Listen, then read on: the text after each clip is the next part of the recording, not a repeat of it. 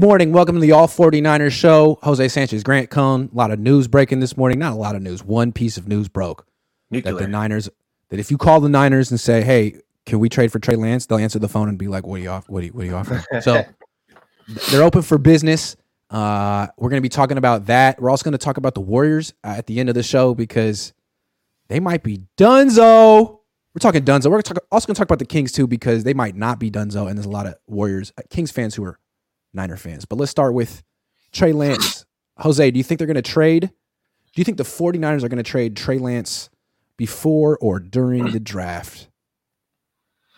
Neither. I'm still prone to that. That's not going to happen. Not anytime soon. I think it's funny how all this came out as soon as I wrote that article, literally just a day or two ago. But it pretty much just dumbs down to, are the Niners really going to trust a third quarterback? Well, when they draft someone, it's going to be a third quarterback anyways, temporarily, Purdy. But they're just going to essentially have, if they trade Trey Lance, they're essentially going to have a rookie, Sam Darnold, and God knows whoever else on the roster that has no idea what the playbook is yet. I'm sure Darnold already has a little bit of a semblance of it, but still, it's the difference between reading it and putting it together on the field. And the first step is OTAs, right? So that's the first step. It's like you're going to have all these quarterbacks who don't know how to run your offense all the way up through training camp, and then that's a little bit of a blurry line I see. And then another one is Brock Purdy. You don't know how he's going to fare. So wouldn't you hold him on until at least through the preseason, the regular season, at least the beginning of the regular season, see where he's at? Maybe there's a setback. You know, there's so many roads that the quarterback position can take for the 49ers that it seems more detrimental to trade Trey Lance than it does to retain him. And especially another thing is, what are you even going to get for him? What's the value? Is it even worth it, getting that a third-round pick, if that? Because I think that's the best that someone's going to offer, and I don't think that's worth it. What you can instead of just keeping him on board and seeing what's up. I feel like the way the report was framed, they made it seem like, man, the Niners don't necessarily want to trade Trey Lance. It's just that they answer for any offer. They'll answer for John Lynch or Kyle Shanahan, and so many teams are interested. And if that's the case, then no, they're not going to trade during the draft. They don't necessarily want to, but I don't really believe that spin. I mean, where did this report come from? If it came from other teams, then yeah, but I feel like if it came from other teams, then Ian Rappaport probably would have mentioned another team that was interested, but he didn't mention any. I'm guessing this probably came from the 49ers, in which case they want people to know that they're answering calls on Trey Lance, which means they probably want a better offer,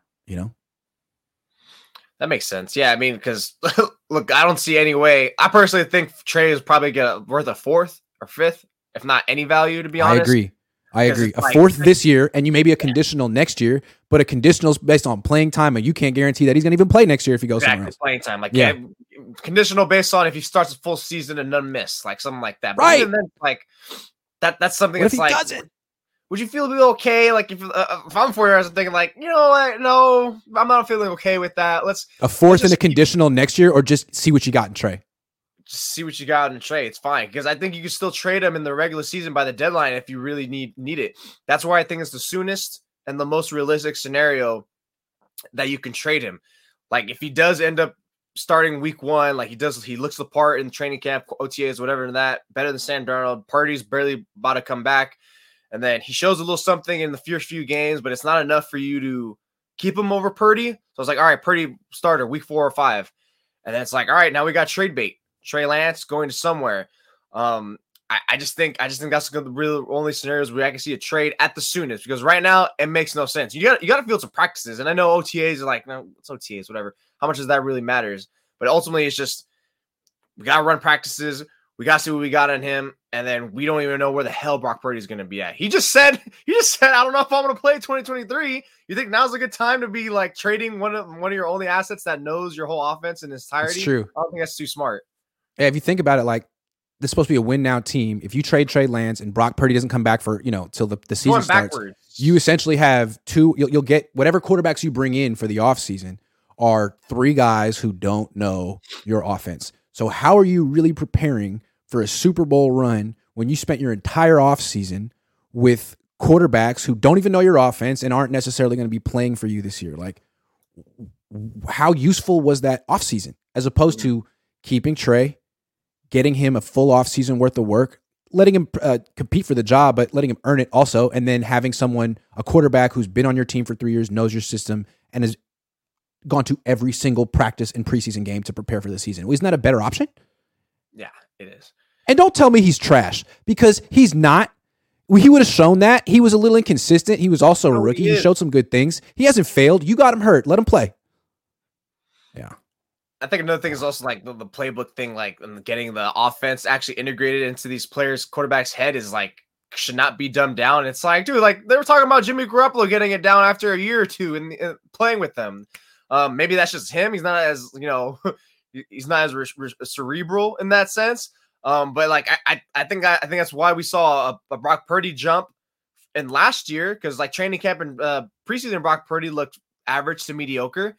Then all of a sudden we see him in that week 10, week 11 game. It's like, wow, I'm like, who would have thought what 2.5, 3 months would have done in the offense? It's probably because he's more integrated, understands, plus also playing with other players. So all this, again, integration just it matters. Getting this playbook is not easy, and time matters. Yeah. And if the Niners tell themselves, like, look at all the success we had with Brock Purdy last year, we can draft Dorian Thompson-Robinson and insert him, and he can have success too. Like, Purdy didn't play until week 13. Purdy didn't come from a spread offense. I don't know that Dorian Thompson-Robinson would just be a great week 1 starter for the 49ers. They might think that, but I like him a lot, but that's not what Purdy did. He needed time, to your point. Batman Lives XXX, which just sounds kind of wrong, says, Grant, you look and talk way more like a Niners fan every day.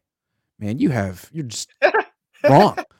Ezekiel Sanchez says, Jose, did you see Guillermo Ochoa kicking field goals a few months ago? He could replace Gould. Who's Guillermo Bring Ochoa? him to the Niners.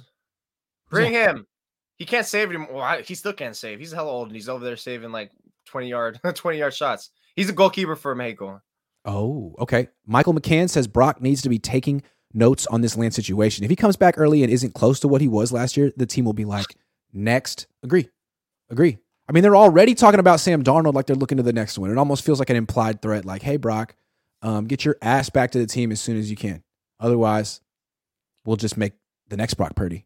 They're speaking like a sense of a team that's desperate just to get any quarterback in there that's healthy and efficient. That's why when you posted that tweet the other week, it's like, who is going to be the 49ers, or who should they want the quarterback? And to me, it's like the Niners, it's healthy and good. That's all they care. They don't give a damn what the name is, the draft status is. That's why they're fielding these calls with Trey Lance. It's Glocky says, Grant said, who's Guillermo Ochoa? I'm dead. You asked that? I thought you just saying. I have no idea. Why would I know? I don't watch soccer. Yeah, I don't think he wouldn't. I don't think that's a slight. He wouldn't know. I don't watch soccer. I'm sorry. Okay, so the Niners are fielding calls for Trey Lance. Multiple teams have inquired. Which team you think is most interested, most likely to pull this off? I just can't stop thinking about the Houston Texans, to be honest. I know they got the top 2 pick, and CJ Stroud and Bryce Young's going to fall into their lap. But ever since I watched that D'Amico Ryan's press conference about him really kind of putting an emphasis, the opening head coaching press conference that he had over a month ago, or actually almost 2 months ago now, about like, we don't need to be forced to go into that position to go for a quarterback at 2. He explained, like, we just need someone who can run the offense and be efficient. It's like, oh my God, dude, this is Kyle Shanahan clone. So I think ever since D'Amico's press conference, that is what led me to start believing more in, wow, Kyle really just wants either just a homegrown guy that he could just say he's won with and developed himself, or just someone that could just be a plug and play, or someone that could salvage. That's why they probably would never go after Aaron Rodgers or Lamar Jackson, even if they had the means to do so. So I think D'Amico Ryans and the Texans, that's where you can look at, let's just go after a primetime defensive player or a primetime offensive player, boost our team, and then we can always like bring in Trey or bring in some other guys, and then we can make it work. I think they're maybe not the top team, but I think they are definitely probably second or third that are going to be looking for Lance, because they got the offense, Bobby Slowick, right? Yeah, I feel like I'm going to go with Minnesota, and I feel there's been some smoke there. There was reports that the Niners were inquiring about Kirk Cousins at the Combine because they didn't really know what was going on with Brock. Then there was a report today from Pro Football Talk that the inquiry was about trading Trey Lance for Kirk Cousins, essentially. So it seems like there's, obviously the Niners are interested in Kirk Cousins. Been for a long time. It was reported a couple months ago. It seems like the Vikings are interested in Trey Lance. Their general manager used to be with the 49ers. He left in 2019. He left in 2020. Kwesi Adolfo-Mensah. He was with this organization a long time. I'm sure he knows a lot of the scouts that pick Trey Lance and like Trey Lance. That's one too. And they're in the position in the draft where they can't take any of the top 4 quarterbacks. They have to decide, like, if they want to move on from Kirk Cousins, do you take Hendon Hooker and sit him for a year? That's possible. Or do you trade for Trey Lance? I can see why they'd be interested. Those are two teams: Minnesota, Houston. Yeah, they're pretty much forced for a quarterback too, right? Because they're not. This is pretty much the last year of the Cousins deal, and those two have stalled out and are probably far away from any negotiation for an extension. So it's just most likely, I think, would be Cousins last year. So they're in the quarterback market. Yeah, I definitely could see them looking for Lance. Any team that sort of has an older quarterback who has 1 year sort of left, Tennessee, you could see them doing it. I mean, they have that under center play action game with Ryan Tannehill. They could bring in Trey Lance, teach him the offense, put him on the field halfway through the year or right away. That's another team. Detroit with Goff. I don't know. I could see them do it. They like to run the ball. They have a really good offensive line. Detroit's a team I mentioned, a sneaky team. Even though there's no relation, but it's dude, that would be perfect. Keep him for another year. But it's if you're a team that's going to trade for Trey Lance, it's you kind of probably want to play him immediately. You don't want to put him another year under the table again. Okay, I got a team for you there. So that's where Houston comes in. What about Tampa Bay? Yeah. He would just compete with Baker. He probably would lose that in the camp just because. Maybe. I don't know. Just because I think Baker they probably sucks. Or you know what? You know what would happen? They'd give Baker the start, but they'll pull the plug on Baker pretty quick if he messes up 6-7 games. Yeah, there you go. And then get Trey Lance ready, and then he'll be the savior. Tampa. That'd be perfect because then he's got Mike Evans, who's perfect for his type of game going downfield. He would just need to really work on with Godwin, just those getting those timings down and just the windows, because Godwin's great going across a little seam and crossing routes and stuff like that. But yeah, there's definitely a lot of teams on the table. I think there's even more sneakier teams if we really, really dug into it. I mean, could the Dolphins be a team to look around? Maybe. I mean, I don't know if they can afford it. Look at it this way. If multiple teams are interested, they're all kind of offering the same thing. Let's say they offer a day 3 pick this year, round 4, plus a conditional next year that could become a second round pick if he plays a lot. Well, then if that's the offer and it's similar from a lot of teams, I'm sending him to the team where he could play. That's not Detroit. It's not Minnesota. It's not Tennessee. It's either Houston or Tampa. Okay. If either one of those teams interested and they gave the deal, I'm sending him there because he could play there and you might get a comp pick. And the conditional pick would be tied to playing time, not performance. Playing time, not performance. Yeah, not performance. Yeah.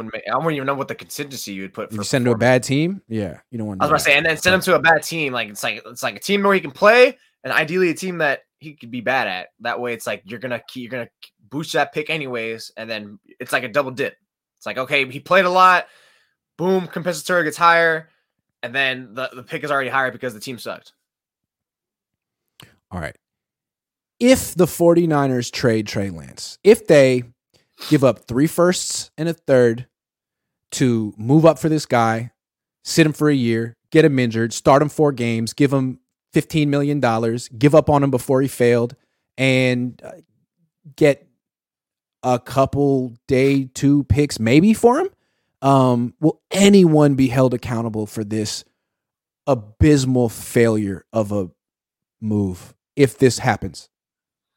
Yeah, I'm going to hold them accountable. Will the Niners, but what I'm saying is will anyone get fired? Will Jed York say this is unacceptable? No. Someone has to be held accountable. You're fired. No. Someone. No. Nope, not at all. Especially because they were able to find Brock Purdy and he was able to look good, which again, I kind of hate the idea of credit Kyle Shanahan for developing Brock Purdy. It's what did they develop him on? I'm confused. I get it. From point A to point B, yes, he looked mediocre to average preseason, and all of a sudden he came onto the scene and looked pretty damn good.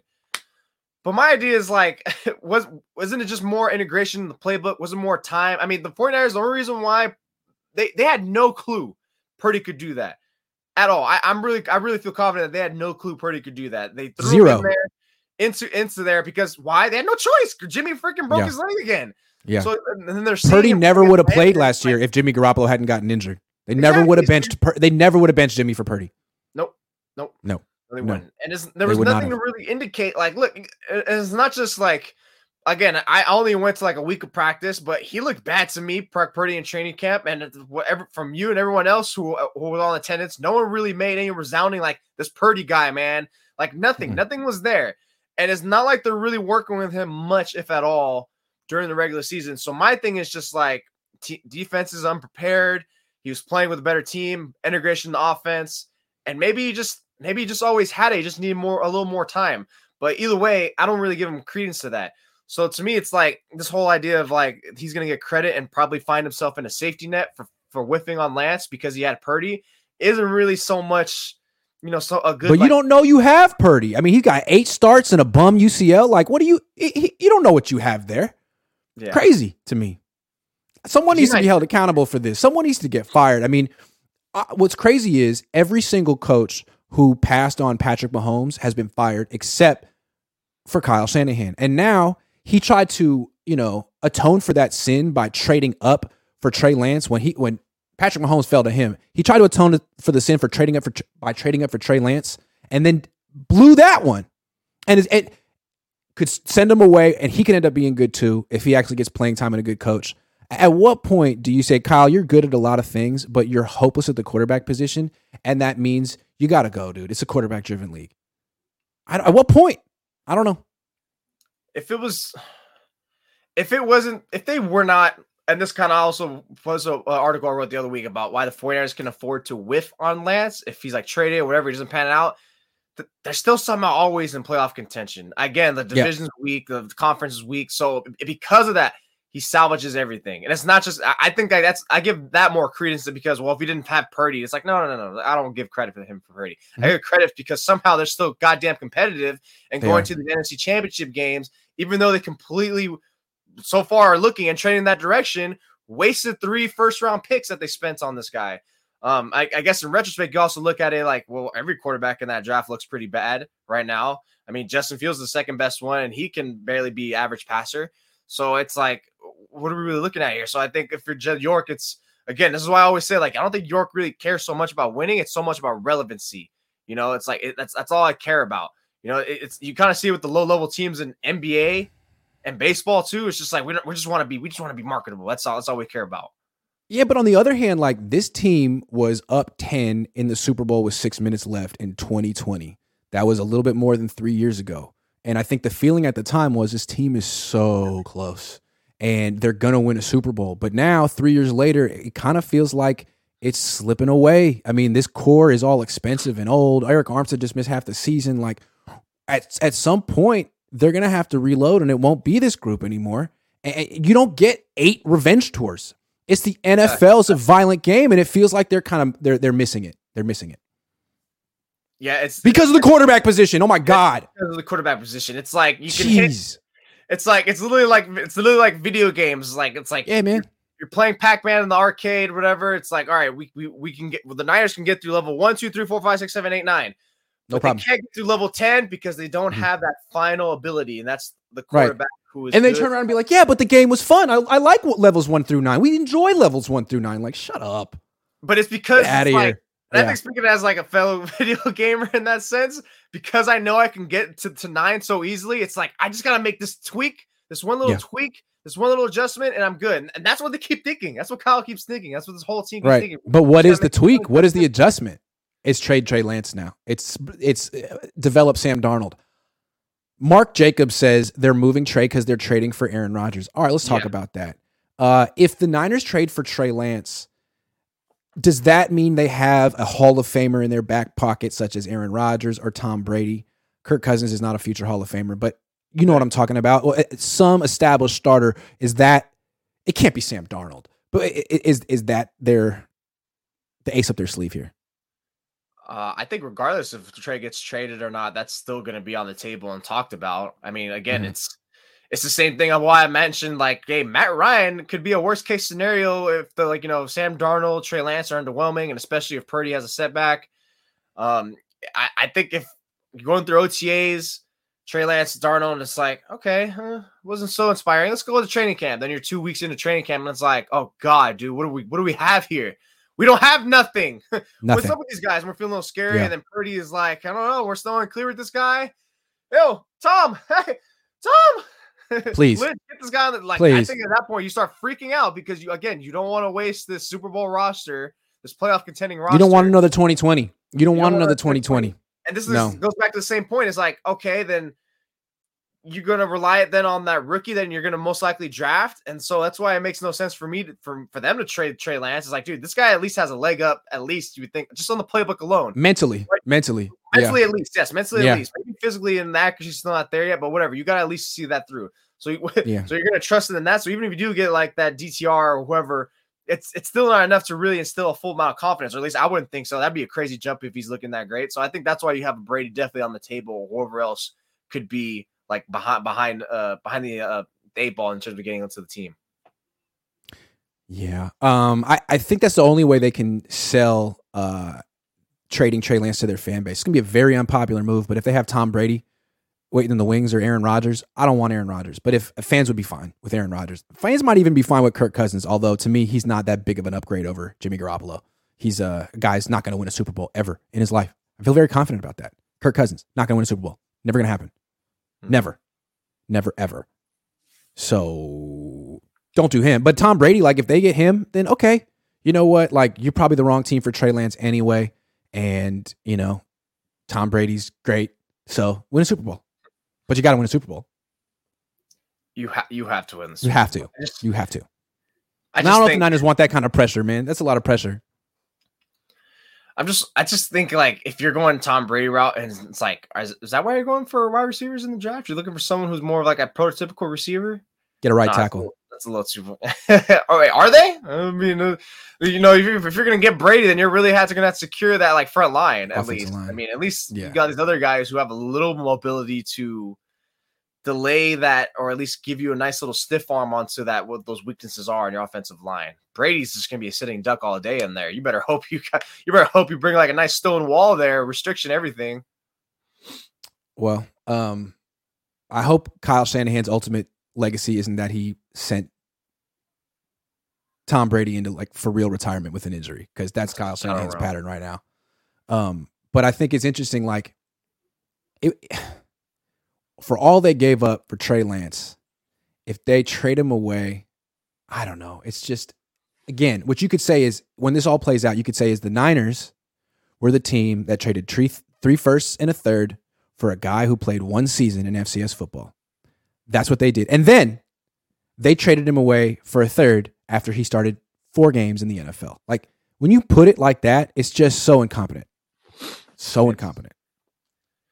So don't do it. After that, that's why it's like just start trading all your firsts at this point, because when you use them, it's like it never works. This team is terrible in the first round. Terrible. Nick Bosa's the only one. He's probably the most no-brainer. I don't know how much credit you can give to him. If anything, you should say thank you to the Cardinals, because you already knew they were going Kyler Murray. It was the worst kept secret. Ayuk, second best, but you're probably not going to keep him. You don't know 50-50. Other than that, everyone else whiff. McGlinchey, like, great, you got 5 years out of him, but it's like, all right, you don't draft in the top 10 for someone just to leave. Like, oh, they couldn't afford him. Well, yeah, they couldn't afford him because they let him hit free agency. Why? He stinks. No, you draft a guy in the top 10 for him to be a franchise cornerstone for multiple contracts. That's why you don't draft running backs in round 1, because they get hurt so much. A lot of them don't get a second contract. You want to give your first round picks a second contract, especially top 10, because you don't get to draft there very much. Those are cornerstone players. You not plug and play freaking mediocre starters. Manny Fresh says Trey not getting traded. No way Darnold starts. No way Darnold starts. Yeah, the Niners aren't that crazy. Maybe. Tony says no one will be held accountable because Jed is a nerd. Nerd. I am your leader says no one. Someone needed to get fired for thinking Kinlaw could replace Buckner. DJ Jones saved us. That's a good point. DJ Jones did save them. My God. And that was the one guy free agency last year. I was like, you know what? The Niners are going to come back and be like, damn, I always write that article about like, who are they going to regret if Fields things? Like, damn, I wish we still had them. He was the one. William Bonnet says it's annoying to the fan base, but how frustrating do you think the quarterback controversy each season is to the vets on the team, the guys in win a Super Bowl now mode? I think the Niners get a kick out of it. They think they don't need a quarterback. They think they can win with anyone. I think they like being the team that's always got this quarterback drama. I think they love it. This is why you can't have players like pick coaches, teammates, whatever, do all this stuff, whatever, because these guys, this core of the 49ers, jump easily. It's jump ship like they fell in love with Purdy after like those first 2-3 starts, and it's like, hey, this guy won, and the fact he looked decent. But even just if he like with Jimmy, even if he didn't look decent, it's like they associate winning. It's the same thing why I always give LeBron so much slack. It's like this guy always looks at these players. What is this guy thinking of? He's choosing the players, and it's like they're not fit. These guys just see like winning matters. That's all. Winning matters. You're a competitor. That's what you want. But it's like there is like should be an oversight, a huge like all 22 view in terms of like projection, a big picture associated with winning. But it's not the driving factor that you think he is. You just think he is because he's your teammate and you're biased and all this stuff. So yeah. Manny Fresh says, I think they moved up to get Rodgers. That's why they did it a month early after that blew up. They had to take Trey. What do y'all think? I think they moved up to take Rodgers 2 years ago. Get an asset that they could. But I mean, why would you consolidate 3 first-round picks into 1? I mean, just send your first-round picks to Green Bay. They can make that trade if they. I mean, why is the 3rd pick more? I don't know. Because your pick right now is always more valuable than your picks in the future, especially if you're going to put Rodgers. Because if you imagine you put Rodgers on that 2021 team, that Niners pick is going to be top 4 every year. It already is every year. Good point. Good point. I like that better. Yeah, it makes sense. Jose's smarter than me. Thank you for explaining that. That makes sense. Okay, yeah, it makes sense. And they blew it. So, well, then in that case, I would say like you did all that without really putting a negotiation or affirmation or confirmation with the Packers first. You did that first and then sought the Packers after. That's stupid. Bad process. That's malpractice then. Malpractice. All right. Hey, I'm gonna sell my car and be without driving one, and just to see if I can buy your car. Oh no, we don't have a negotiation. Well, crap. I'm stuck without a car now. Yeah, now I got a bike, which is where the Niners are. Now I got to settle for this new car that hasn't been test run. Yep, absolutely. All right, I want to point this out before we move on to non-quarterback stuff. I think people don't really understand what's going on with Brock. I think people think he had this surgery on March 10th and the 49ers got the results. Maybe they did if Brock shared them with them, but he doesn't have to. These are like confidential medical records. You know, there's laws about this, HIPAA, HIPPA. He would have to sign this over to the 49ers. They could request it. He could say no. So I don't know what they know, but if Brock's being represented well by his agent, he would say, no, you don't get to see my medical records. And so when the Niners say stuff like, he could be back at the beginning of training camp, or he could be back in 8 months, or it could be that it's possible that they just don't know, that they're guessing like us and they're making, educated guesses, but that the only people that really know the actual results of his surgery are the surgeon, Brock, his agent, his parents, his family, and people he shared it with. Maybe he shared it with the Niners, maybe not. That's the way I look at it. I always viewed it as that they're kind of just treating it like a worst case scenario, almost like we got to be prepared for the worst in this sense. And we don't know. We don't want to put all our eggs in one basket, like in that way. Like, I don't want to like say like, oh yeah, he's going to be ready to go. And then God forbid, if it's just 1 week delayment, it's like Kyle said he was going to be good on August 13th and he's not back until August 21st. So I think I just think they're trying to be careful with the words with him, and so much like they don't want to like say too many things like, oh, he's gonna be good, he's gonna be this and that. But to be in your way of thinking, I would say like maybe the Niners are saying that because in their exit presser they kind of put pressure on Brock to come back in a way. So maybe when they're at the annual meetings, they're trying to speak into a sense of we don't know, take his time, all that stuff. So that maybe that was their version of like leveling with him, almost like giving him that time, not to like put too much of the hot iron to him. To me, though, when Kyle Shanahan, every time he opens his mouth and talks up Sam Darnold, that's a threat to Brock. I love Sam Darnold. Like, I don't think that much of you, Brock. Like, yeah, I appreciate what you did, and I trust you to run my offense, and I want you to be my starting quarterback, but I made you. And if you mess around, I'll make Sam Darnold too. That's what it feels like. And I feel like, man, Brock, call that bluff, dude. You have nothing to worry about with Sam Darnold. Sam Darnold is not taking your job. Call that bluff. Do what's best for you, because the Niners can always get another quarterback. You can't get another elbow. That's it. This is your one elbow, man. Make sure it's good. Seriously. They don't care about you, dude. They don't care about you. You're a depreciating. Yeah, they don't care. I mean, he doesn't need to see Kyle's sense. I mean, they just look at the way they're treating Trey Lance. All of a sudden, it's like, we don't care. We already spent all these picks for this they only gave him 1 year of a chance, and God forbid it happened an injury, and all of a sudden it's like, well, no, we don't care anymore. We're not prioritizing him. Which again, it's like they don't. At this point, when you're a winning team, they were losing, sure, but they necessarily don't owe him anything. So I think with Purdy, it's like, dude, again, they're just thirsty for winning. What this team does with winning, it's just a drug to them. Attach anyone, put anyone who's healthy there. Anyone who can run. Yeah, because if you think about it, this core that's been around forever, they went from being the worst team in the league.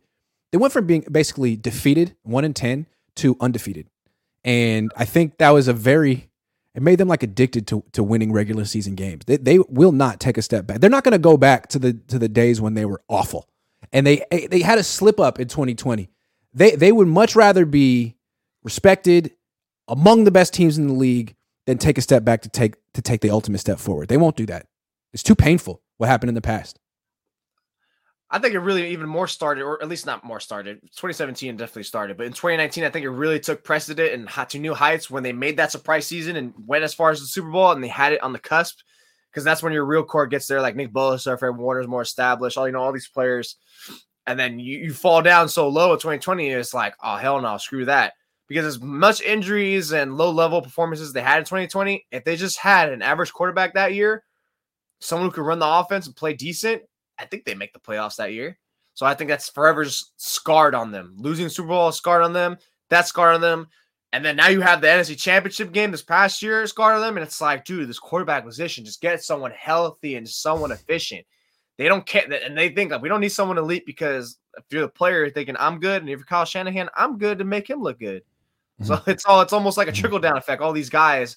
And then you wonder why, like, you get the George Kittles and all these other players who kind of almost resonate with Kyle in that sense of the quarterback position. Yeah. Anthony Adams says the Solomon Thomas pick should have gotten everyone fired. No one saw Mahomes coming.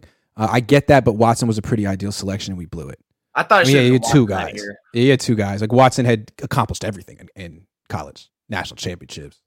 No Heisman, but Kev F says, I almost wonder if people knew a little bit about Watson coming out. He dropped for no reason.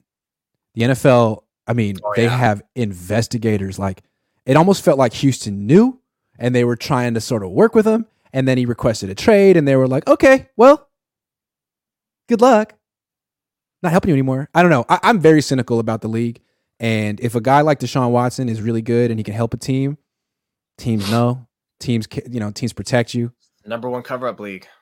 I'm just saying. Kev F says, which quarterback would sell the most ticks in Jersey? Brady. Brady, yeah. Brady. That's Brady like, for sure. He's the biggest star. Anyone on the roster wouldn't matter. They're all going to go anyways. Tyler Brady says, I have a question for both of you, Grant and Jose. What happens if we trade Lance and Brock is not ready as well and Darnold starts? Oh my God, they're going to look like fools then. Fools. They're going to look like idiots. And it's going to circle back to, why did they trade him in the first place? Right. You don't have an adequate backup. You have a rookie. That's why I don't think they're going to trade him unless they got Tom Brady waiting in the wings. I don't think they're going to do it. It's too risky. I don't think they're going to trade him anytime soon. It makes no sense to do that right now. It's not risky. Worth whatever that third round, fourth round pick is going to be. Agree. To salvage it could probably derail your season, or at least put you to a poor start.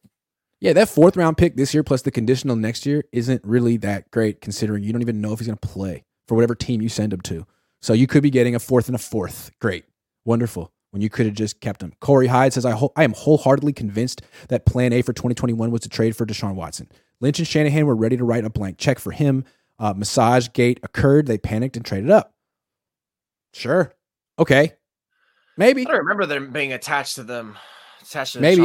I don't know. I also feel like they really thought Trey Lance was going to be good. Someone did. Kyle, Mike. I don't know. Let's get off the quarterback thing for a second. Let's talk running backs. The 49ers had a visit with Texas running back Roschon Johnson. This is Bijan Robinson's, backup, also a good player. If you're wondering where Roschon Johnson is projected to get drafted, end of the third, which is where the Niners have 3 picks. And I know you're thinking there's no way the Niners are going to draft a running back in round 3 for the third straight year. You must not know Kyle Shanahan and the 49ers if you think that's the case. It's definitely on the table. Real quick, I'm looking at Roschon Johnson. He is 6 feet tall, 225 pounds, ran a 4.58 official, 4.53 handheld at the combine. Looking a lot physically like Ty Davis Price, who was brought in to replace Trey Sermon. and Ty Davis Price was worse. So it's possible that they're bringing in a guy to replace Ty Davis Price. What do you think?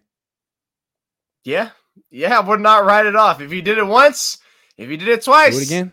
Do it a third time. Why not? Go 3 for 3. You got 11 picks. I mean, you're not hurting for picks. You can do it, You got 11 picks total. And a lot of these you can always bundle up to go higher, whatever. It's like, at this point, it's like, if you're the 49ers, it's like, if he's going to be there, if his value's there in the third round and you're getting him at the end of the third round, it's like, you can see it as a value pick almost. It's like, value pick. You never had 2 enough running backs. We're scarred from a year ago when we had like 7 running backs by week 4, ran through.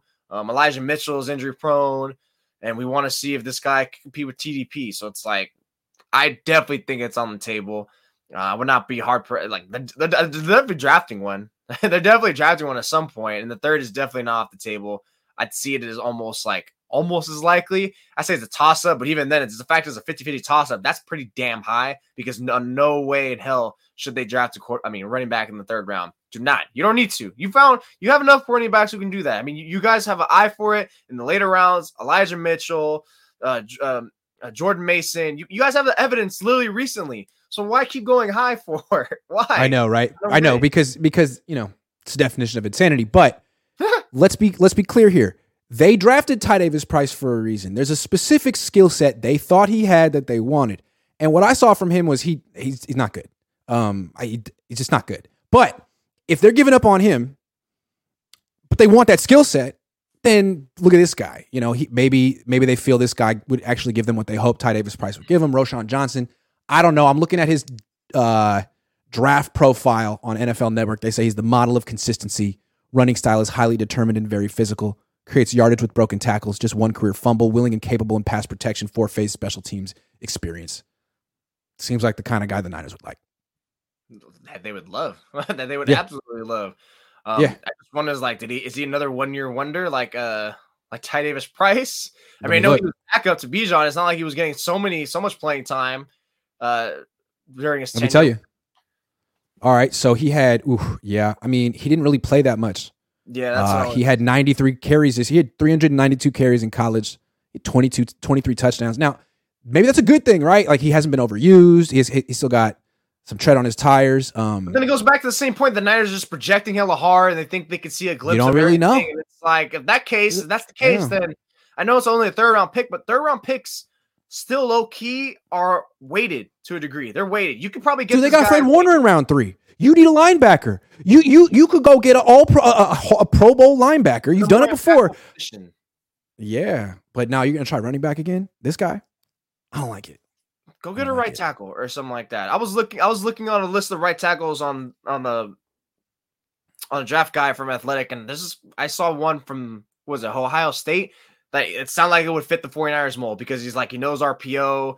He's a great run blocker, but I think pass blocking is a little bit off. But yeah, just go find one of those guys or something like that, or literally go get a corner. I'd rather you get a corner. How about get a corner? I like that. I'd rather you get a quarterback in round 3 than a running back. But yeah, I think they're going to get. I think they wanted something that Ty Davis Price doesn't provide, and frankly, Jordan Mason isn't that. He's different. He's not as fast. I think he's really good, but there is some particular skill set, and I think it has something to do with Debo. I think they want someone who can sort of do what Debo does. It's a real running back. Someone who's about 220, runs, a 4.5, maybe a little bit faster with that quick burst that Debo has, so they don't have to keep using their $25 million wide receiver back there. And it's not Ty Davis Price. It's not Jordan Mason, although he's good at what he does. Maybe it's this guy. I've never seen him play. We'll have to see. He went to Texas. Kyle went to Texas. It's such a Kyle pick. You already know. You would think they would try to find another scat back. That way they could spell for McCaffrey and mix in with Debo. And then, God forbid, any of those two get injured, because the likelihood is they will miss some games. And then you could just kick this guy in there, and he could be like the other gadget player. Yeah. Frankie HB says, the remedy for any 49ers quarterback to gain fan support, ... Just be the quarterback while they are winning. Yes. Garoppolo, ... Purdy, ... Larnold, ... Larnold. Yeah, you got to win right away, and you got to go on it just feels like a short-sighted way to pick a quarterback. Like, it is. How many Hall of Fame quarterbacks didn't win their first 4 games? I mean, why is that stupid? A month determines a career. Short-sighted and short-tempered and short patience with young guys. He pulls the plug on them. Yeah, that's right. All right, let's talk basketball.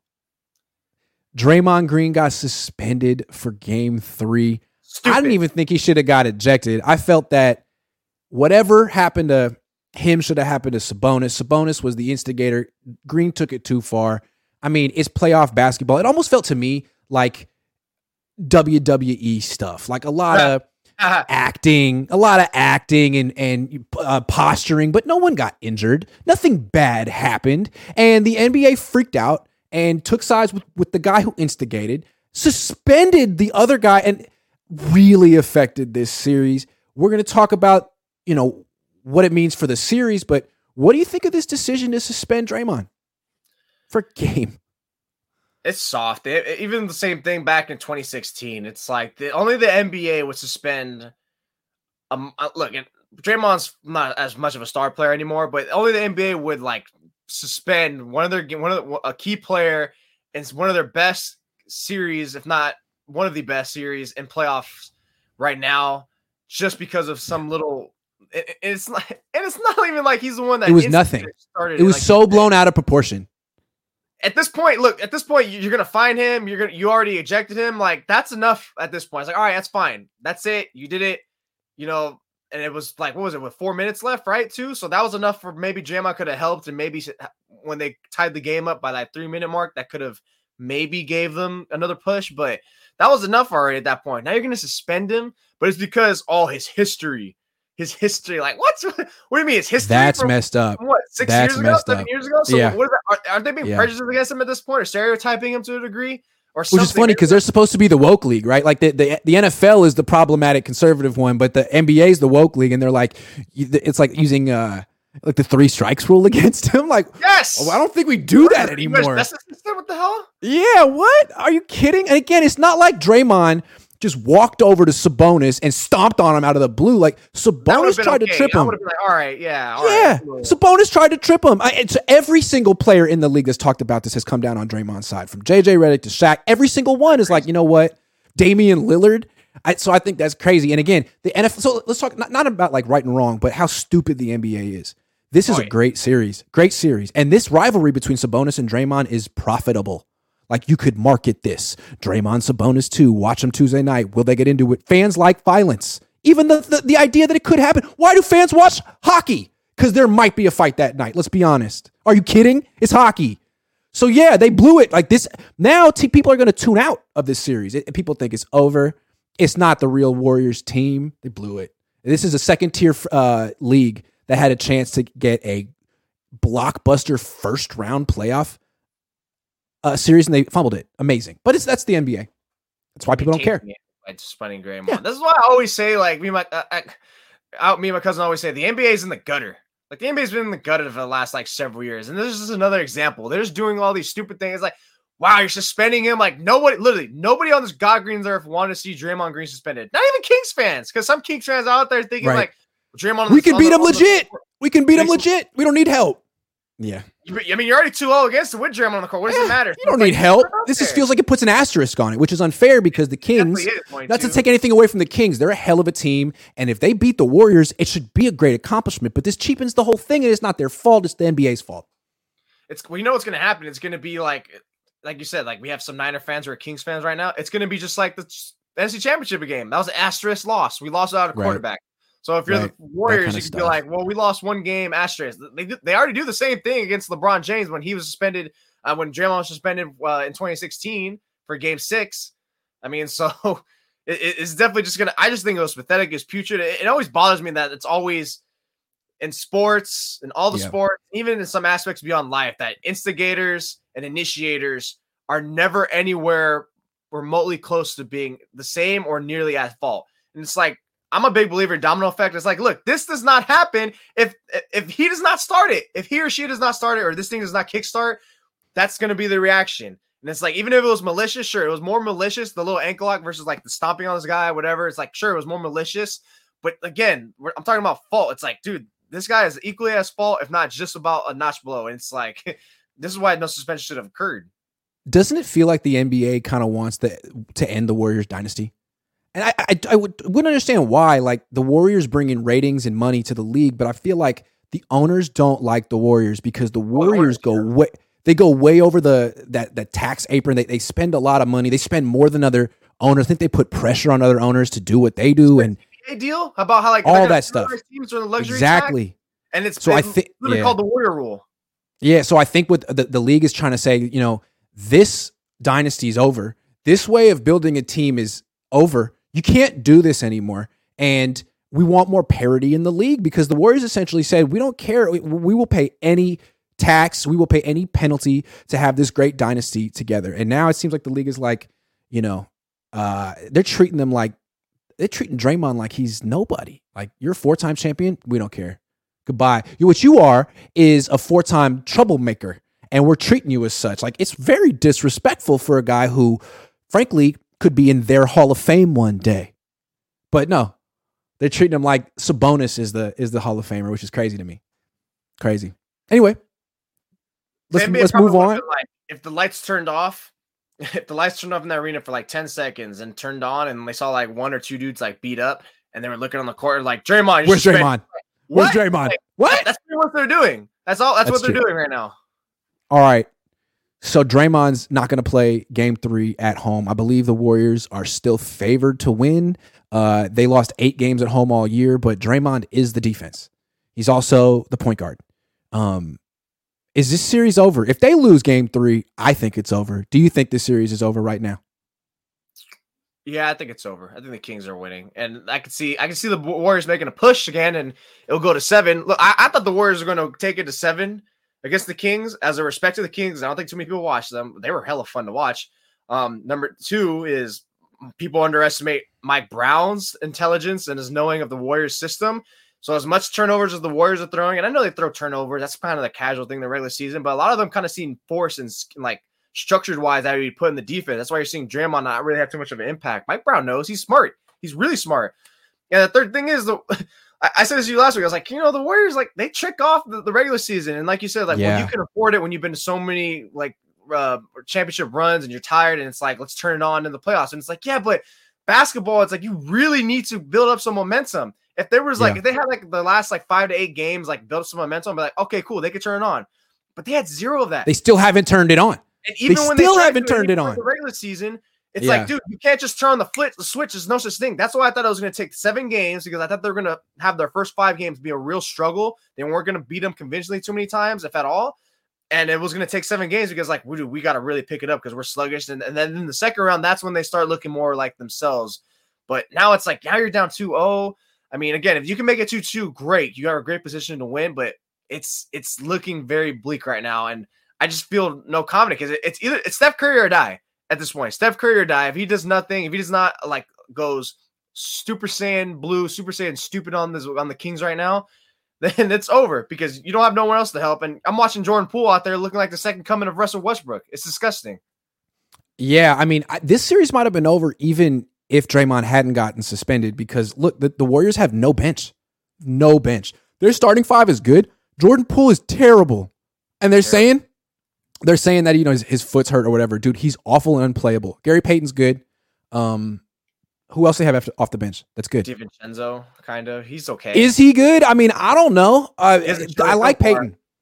So they got 6 players that you could trust, and one of them suspended. Yikes. I mean, meanwhile, you look at the Kings, they have a legit bench. They have a really good starting 5 too. And I think, one thing we're seeing is they're really good in close games down the stretch. We thought, they're going to crumble. If it's close in the fourth quarter, the Warriors experience Steph Curry, they're just going to actually, who's the clutch player of the year in the NBA this year? De'Aaron Fox. And all of a sudden when, he can be kind of quiet, but in the last 5 minutes of these games, he's taking over.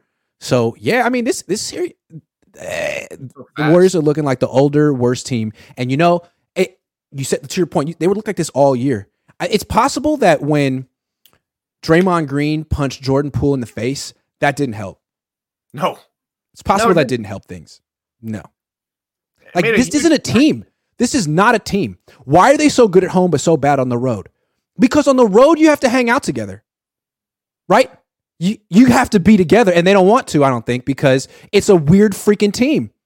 And so they lose all the time on the road. I don't know. I feel like something's off with this team. They don't feel like in sync together. No, Andrew Wiggins just left. No, I'm sure he had reason, but still, he just left. Like, this team is not cohesive at all, and they thought they could just, get Gary Payton, they get Gary Payton back. Like, nah, you tricked off the whole year. The plan was to have Wiseman, Poole, and Kuminga be your bench. That didn't work. You have no bench. Like, you're trying to. Meanwhile, the Kings have everything. Like, you're screwed. It looks like you're screwed right now. And Steph is great, but he's also 35 years old. There's only so much he can do.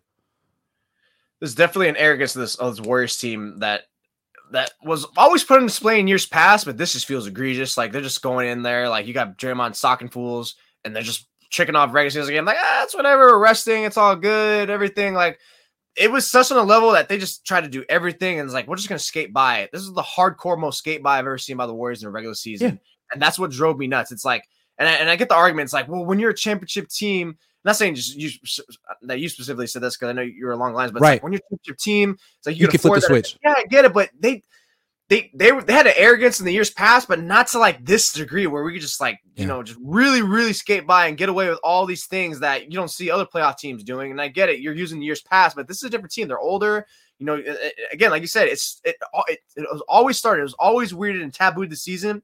As soon as Draymond punched Jordan Poole, which by the way, not a team. What does he do? What does he do to this team? I'm watching Mike Brown. It's like it's a mismatch. What does he do? What does he do? I don't know what he does. It's not a team. It's not cohesive. When Draymond punched Jordan Poole, that split the team. And then when they held on to James Wiseman for half a season and finally traded him to bring back Gary Payton, like, they didn't put a team together until like last week. Wiggins have been gone. Like, the team, you know what I'm saying? Like, I guess it was a little unrealistic to expect that just because 3 people on this team, maybe 4 counting Looney, have been through it all, that they could just bring together an 8-man, 9-man rotation out of thin air. Like, it doesn't work that way. And the Kings are punishing you because they have it. Especially not cohesive 9-man rotation. It's like, dude, at this point, it's like, now you're learning to play together again. You're trying to get like real, that synergy really matters in basketball, especially, dude. You can have, I know communication is big in basketball, but there's like something about that, just like having that flow, that ebb and flow in basketball. Just that's why you're going up and down the court. There's no time to rest. Like, you really need that hardcore. And again, like going back to the coaches, I'm sorry, I just can't let this go. Like, Steve Kerr, what does he do? I'm watching Mike Brown do so much. Yeah. And like, I always ask people, I was like, what, honestly, someone tell me what is one good thing that Steve Kerr does? And do not say manage personalities. Do not say that. What does he do that's good? Because what I see what he does is good is ruin the team with these saving minutes, and he messes up the he hasn't gotten rotations right. It's been all season long, and it's happened in previous season, but especially this season. You're giving Anthony Lamb minutes over Moses Moody and Jonathan Kuminga, who could have benefited from that playing time and looked better for you now. And now when you need them most, they're not really going to be key contributors like that, or you're going to pretty much flip a coin. I just don't know. What does he do? No one can tell me what he does. I think one thing that he was good at right away, he put together a better coaching staff than Mark Jackson did. Yes. Mark Jackson's coaching staff sucked. And then all of a sudden, and I think Joe Lacob was like, dude, get the best assistant coaches. I'll pay for whatever. And Mark Jackson's like, no, I don't want to do that. Because I think he was threatened because he knew he wasn't good. Anyway, Kerr comes in and brings in Ron Adams. He eventually brings in Alvin Gentry. He eventually brings in Mike Brown. And I think throughout the years when they were winning championships, they made some amazing adjustments mid-playoff series to win. And now Brown's gone, Gentry's gone. Brown's making great adjustments in Sacramento, and it's like, it's just Kerr and what's that dude's name? Kenny Atkinson. So you got game 3 at home. What you got? No Draymond. Do something impressive. Otherwise, you might think like maybe Steve Kerr was just an announcer who played in the league and, look good because Mark Jackson was before him, who was in the same position, and he just had really good assistant coaches. Don't know. That's very fair, and I think that's it. I think that's it because look, Mike Brown leaves, turns the Kings into a star-studded team, number 3 team. So not only did we see the Kings rise exponentially to the top, but you see the Warriors plummet pretty damn bad. They go for a top 3 team in the NBA to being like a top 5, top 8 team now. Like, they're more like the 4 to 8 range than the top 3. And keep in mind, like, Steve Kerr has been coaching since 2015, right? They got him because he can communicate with the players. The players respect him. They know him. He played in the league. Mike Brown is a career coach. He's been coaching in the NBA since 1997. In 97, Steve Kerr was a player for the Bulls. So it's something to be said for experience. Something to be said for, and I feel like Kerr has been leaning on very experienced people for a long time. Gentry, Brown, Adams. Well, now it's you and Kenny Atkinson. What you got? I think I saw, maybe it was Dubalis tweeted this, or maybe someone, I don't know, about like the Warriors have ran pick and roll and switch and roll, whatever, it's like 41 times, and it's garnering astonishing efficiency numbers. And it's like, but the numbers they're running it at are not enough. And it's like, Kerr doesn't identify that. Or he does, because I've heard him. He's spoken about how he's seen that. He's like, I can't just run pick and roll every time. And I was like, why not? Make it until they stop them. We say this all the time about Kyle. Kyle, run this play, these 3 plays, whatever, until they can show you that they can stop them. Keep throwing this. It's because he doesn't want to be D'Antoni. He doesn't want 3 players standing around while 2 players run pick and roll. He wants ball movement and man movement. That's fine the regular season, dude. But you always have to scrap that and go to Steph Curry pick and roll down the stretch in the playoffs to win. And I think he was thinking like, man, we got a long playoff run ahead of us. I'm not going to overreact and scrap my whole system in game 1 of the playoffs. Well, you should have, because you're going to lose in the first round of the playoffs because you took the whole thing way too casually. If you lose. And scrapping it might be his best case because Mike Brown already knows what they're going to run, right? Or at least to a degree. So maybe scrapping it's like, whoa, what the hell? Where did all those turnovers come from in game 2? How come every single pass is so heavily contested? Every cut is so heavily contested. They're overplaying the passing lanes. But whenever they go whenever they try to get a 3 off, whenever they try to pass around, get a 3, it's contested. Whenever they go to the rim, it's a layup. It's a layup, right? I'm just saying. They should probably do that. They're not taking what is it in football again? They're not. The defense giving you, and they're not. It's like, my way or the highway. It's all good. Yeah. And they're going to adjust too late. Well, we'll see. You got game 3. You haven't lost a road game yet. Essentially, you haven't broken serve, right? You're still okay. But this is where a good coaching performance would do something because you just lost your defense. And I called Draymond Green the point guard. I know he's not a point guard, but he tends to lead the team in assists like every year. So he essentially is. Yeah. Michael McCann says NFL suspended Brady 4 games for deflating balls. Pause. I think 6 minutes in 1 game for stomping a dude in front of the commissioner is fair. Stomping the dude. He stomped Domantas Sabonis like The Rock would. Yeah, man. It was a WWF stomp. Can we stop with the histrionics? No one got hurt. These are all professional athletes who weigh like 250 pounds. Relax. I think the whole case of like, oh, he was antagonizing the crowd in front of Silver, and it's like, okay. What did he do? What did he do? Okay. He literally, what you said, WWE, he's just. I love shit like that. Like, what's wrong with that? I love shit like that. He didn't cuss him. No. He didn't say anything. He didn't go in the stands and punch anyone like Ron Artest. He didn't. Come on. The same way that fans can like chirp to the players, I have no problem when the athletes do it back. I have no problem at all. Now if it becomes like personal or racial, that's when it's like, okay, yeah, like when Russell Westbrook and LeBron kicks these fans out, and it's like, what are they really saying to you? Or is it just like screw you, LeBron, F you? And it's like you're getting a little soft. Like I'm all for the back and forth. It's fun. Dennis Rodman kicked a photographer and got suspended. That was not okay. I don't know if you remember that. He kicked a photographer. Draymond hasn't done anything like that. Haha, ho ho, LOL, says Lil Cohn for president. Thank you very much. Kevin F says Sabonis a weasel. He is a weasel. And it's like, look, he did dirty stuff on that play, got away with it. You know what? More power to you. The refs looked at the play on replay 100 times. The NBA looked at it. Nothing for that weasel. Really? That's not even his fault at that point. That's on the NBA. You watched the play a million times. I could show you what he did that was dirty and instigatory. That's not a word. Last thing. Do you think the Warriors are going to trade Draymond Green this offseason, man? It's gotten awkward. He punched Jordan Poole, and then the video got leaked. Who leaked it? I have my thoughts. People that probably had possession of it. And then they haven't extended his contract. He clearly wants that. He's gotten so upset about this. It seems like he's putting himself like above the team, punching dudes, doing the podcast, getting kicked out, stomping dudes. He doesn't care at all anymore. Can they repair this relationship, or do they trade him? No, I think after he did that punch, I was like, all right, and I always felt like I was a big Draymond Green defender, but the last like year and a half, he's gotten a little too much for me. It's like, all right, Draymond, come on, it's real. Now it feels like you're trying too hard. And then he did that, and it's like, wow, wow, you don't do that, man. You don't do that to your teammates / brother, especially when you're a leader. And I remember Marcus Thompson, maybe it was Marcus Thompson, or someone who's very close to, like, wrote about, like, hella players look at that as like, wow, we felt, no, it was Marcus Thompson. I remember reading it. It was a beautiful article about, like, we felt like we look at him different now because he's supposed to be the big unk. It's like, I get, like, Jordan Poole was probably being annoying and cynical in that moment, whatever. It's like, dude, at that point, you're supposed to pull him aside and be like, yo, calm the hell down.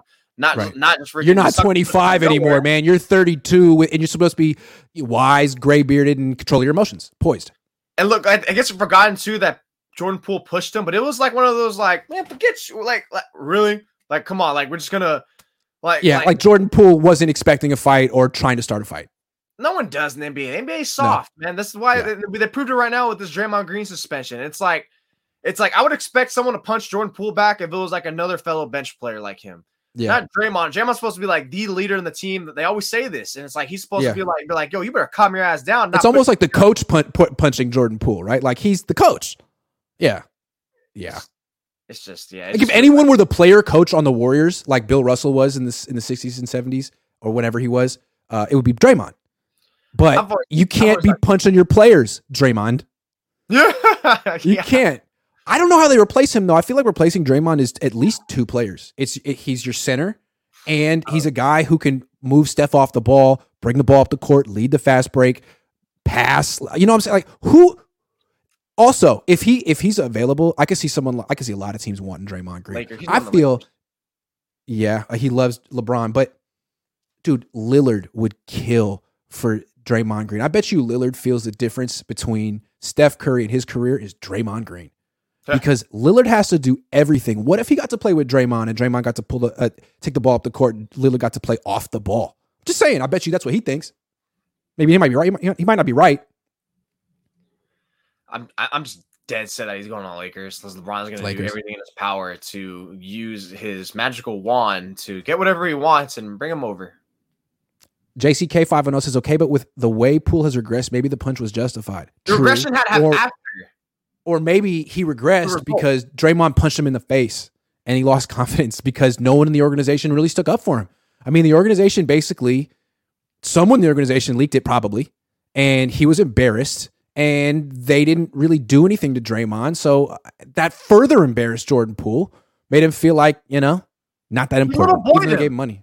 He boyed him. He just became the embarrassment of the NBA for that whole month. And it's like, now everyone's going to hold that against you. You're going to have random rival fans talking about like, you got punched. That's forever. You got punched and tattoos. Not even just random rival fans, but random rival players.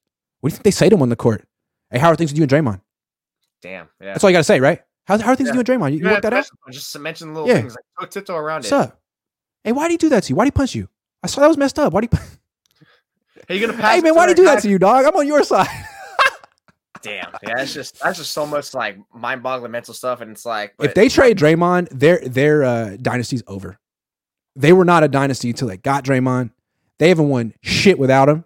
He might be nuts. He might be out of control. They're not winning another championship if they trade him. That's my prediction. They better not. If he comes back, he's got to be cheaper. They can't be giving him like all this astronomical money, like market value. It's like he's not worth that anymore. They got to make sure he's not putting himself above the team anymore either. It seems like they can't control that. Otherwise, they would have bought out, right? Jumped the shark a little bit. Like, because you want edgy Draymond. Edgy Draymond's good, but he feels like he's gone beyond the edge a little bit right now. I mean, it seemed like he was begging to get suspended when he started yelling at the crowd, right? I mean, Adam Silver's there. How much do you not give a fuck, Draymond? Because you didn't ever, but now it seems like you really don't, and you got to give a fuck a little bit in life sometimes. Frankie HB says, what if the whole team wanted to punch Poole and Draymond just took care of business? Poole seems low-key annoying. Then fine, but you don't have a cohesive team with good chemistry, and you can't all of a sudden act surprised when you're down 2-0 to the Kings in the first round of the playoffs. Oh, you didn't respect the process of building a team and winning a championship this year. You didn't. You just didn't. And I didn't need to watch every regular season game to know that. Did you? No. Jordan Poole, though, man. Talk about a regression. And I loved him last year. He was sweet. He was amazing. That Memphis Grizzlies series, but not even just that, just the whole playoffs last year and parts of the regular season, it was like, I was a fan. And then all of a sudden, and I sympathized with him. I was on his side on the Draymond thing. It's kind of hard pressed to think no one is. But anyways, after watching like the last like 3 months, especially, it's like, you know, the first half of the season is like, okay, maybe he's just rusty, he's shaking off. I didn't blame him for that, right? The mental aspect. And then it's like, dude, what are you doing? Like, it's the final seconds of the quarter, and you're there with Steph Curry, and you're just over there like, I'm going to take it. I'm seeing so much Russell Westbrook, OKC, Kevin Durant, everything. It's like, I don't care if I got a significantly better player than me. I got this. It's like, I get on occasions, but constantly, consistent. The intellect, dude. They're talking about his foot's half. It's like you're driving into the lanes out of control. It's like the shooting early in the shot clock. It's just his game's just infuriating me now. It's like it doesn't look like the same Jordan Poole in the past. And you see what happened. Also, you mentioned what the hell does Steve Kerr do? What the hell is Steve Kerr do? Like Draymond Green's yelling at the crowd, and Steve Kerr's standing there like an idiot doing nothing. I'm saying they let him do that. I think he's openly admitted that we just let him do what he wants. Great. Well, then what do you do? He's the coach then. He's the coach of the team. What do you do? So I don't know. Jeffrey Ray says, we are playing poker, get dealt a hand of cards, and get a little bet a little too much. Do we fold and lose it all, or go all in, bluff, and see if the cards fall in our favor? Too much invested in trade to not try. Man, that's tough to follow. Playing poker, dealt a hand of cards, bet a little too much. Do we fold and lose it all, or go all in, bluff, and see if the cards fall in our favor? Too much invested in trade to not try. I like it. I read it twice. Very much invested. You don't get it because you don't play poker. That's why I got it. I mean, okay. That's the show. Thanks for listening to us talk basketball. You know, if the Warriors lose this series and the Kings win, I'm still going to talk about the Kings. I'm interested in the Kings. I feel like that's a team that's going places. Year, they're very fun. So I'm not going to stop talking about basketball until both of those teams are out this year.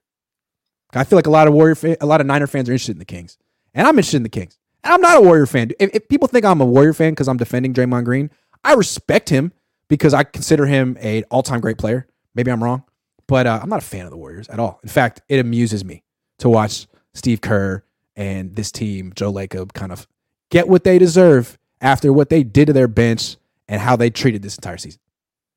The James Wiseman thing, that's what you get.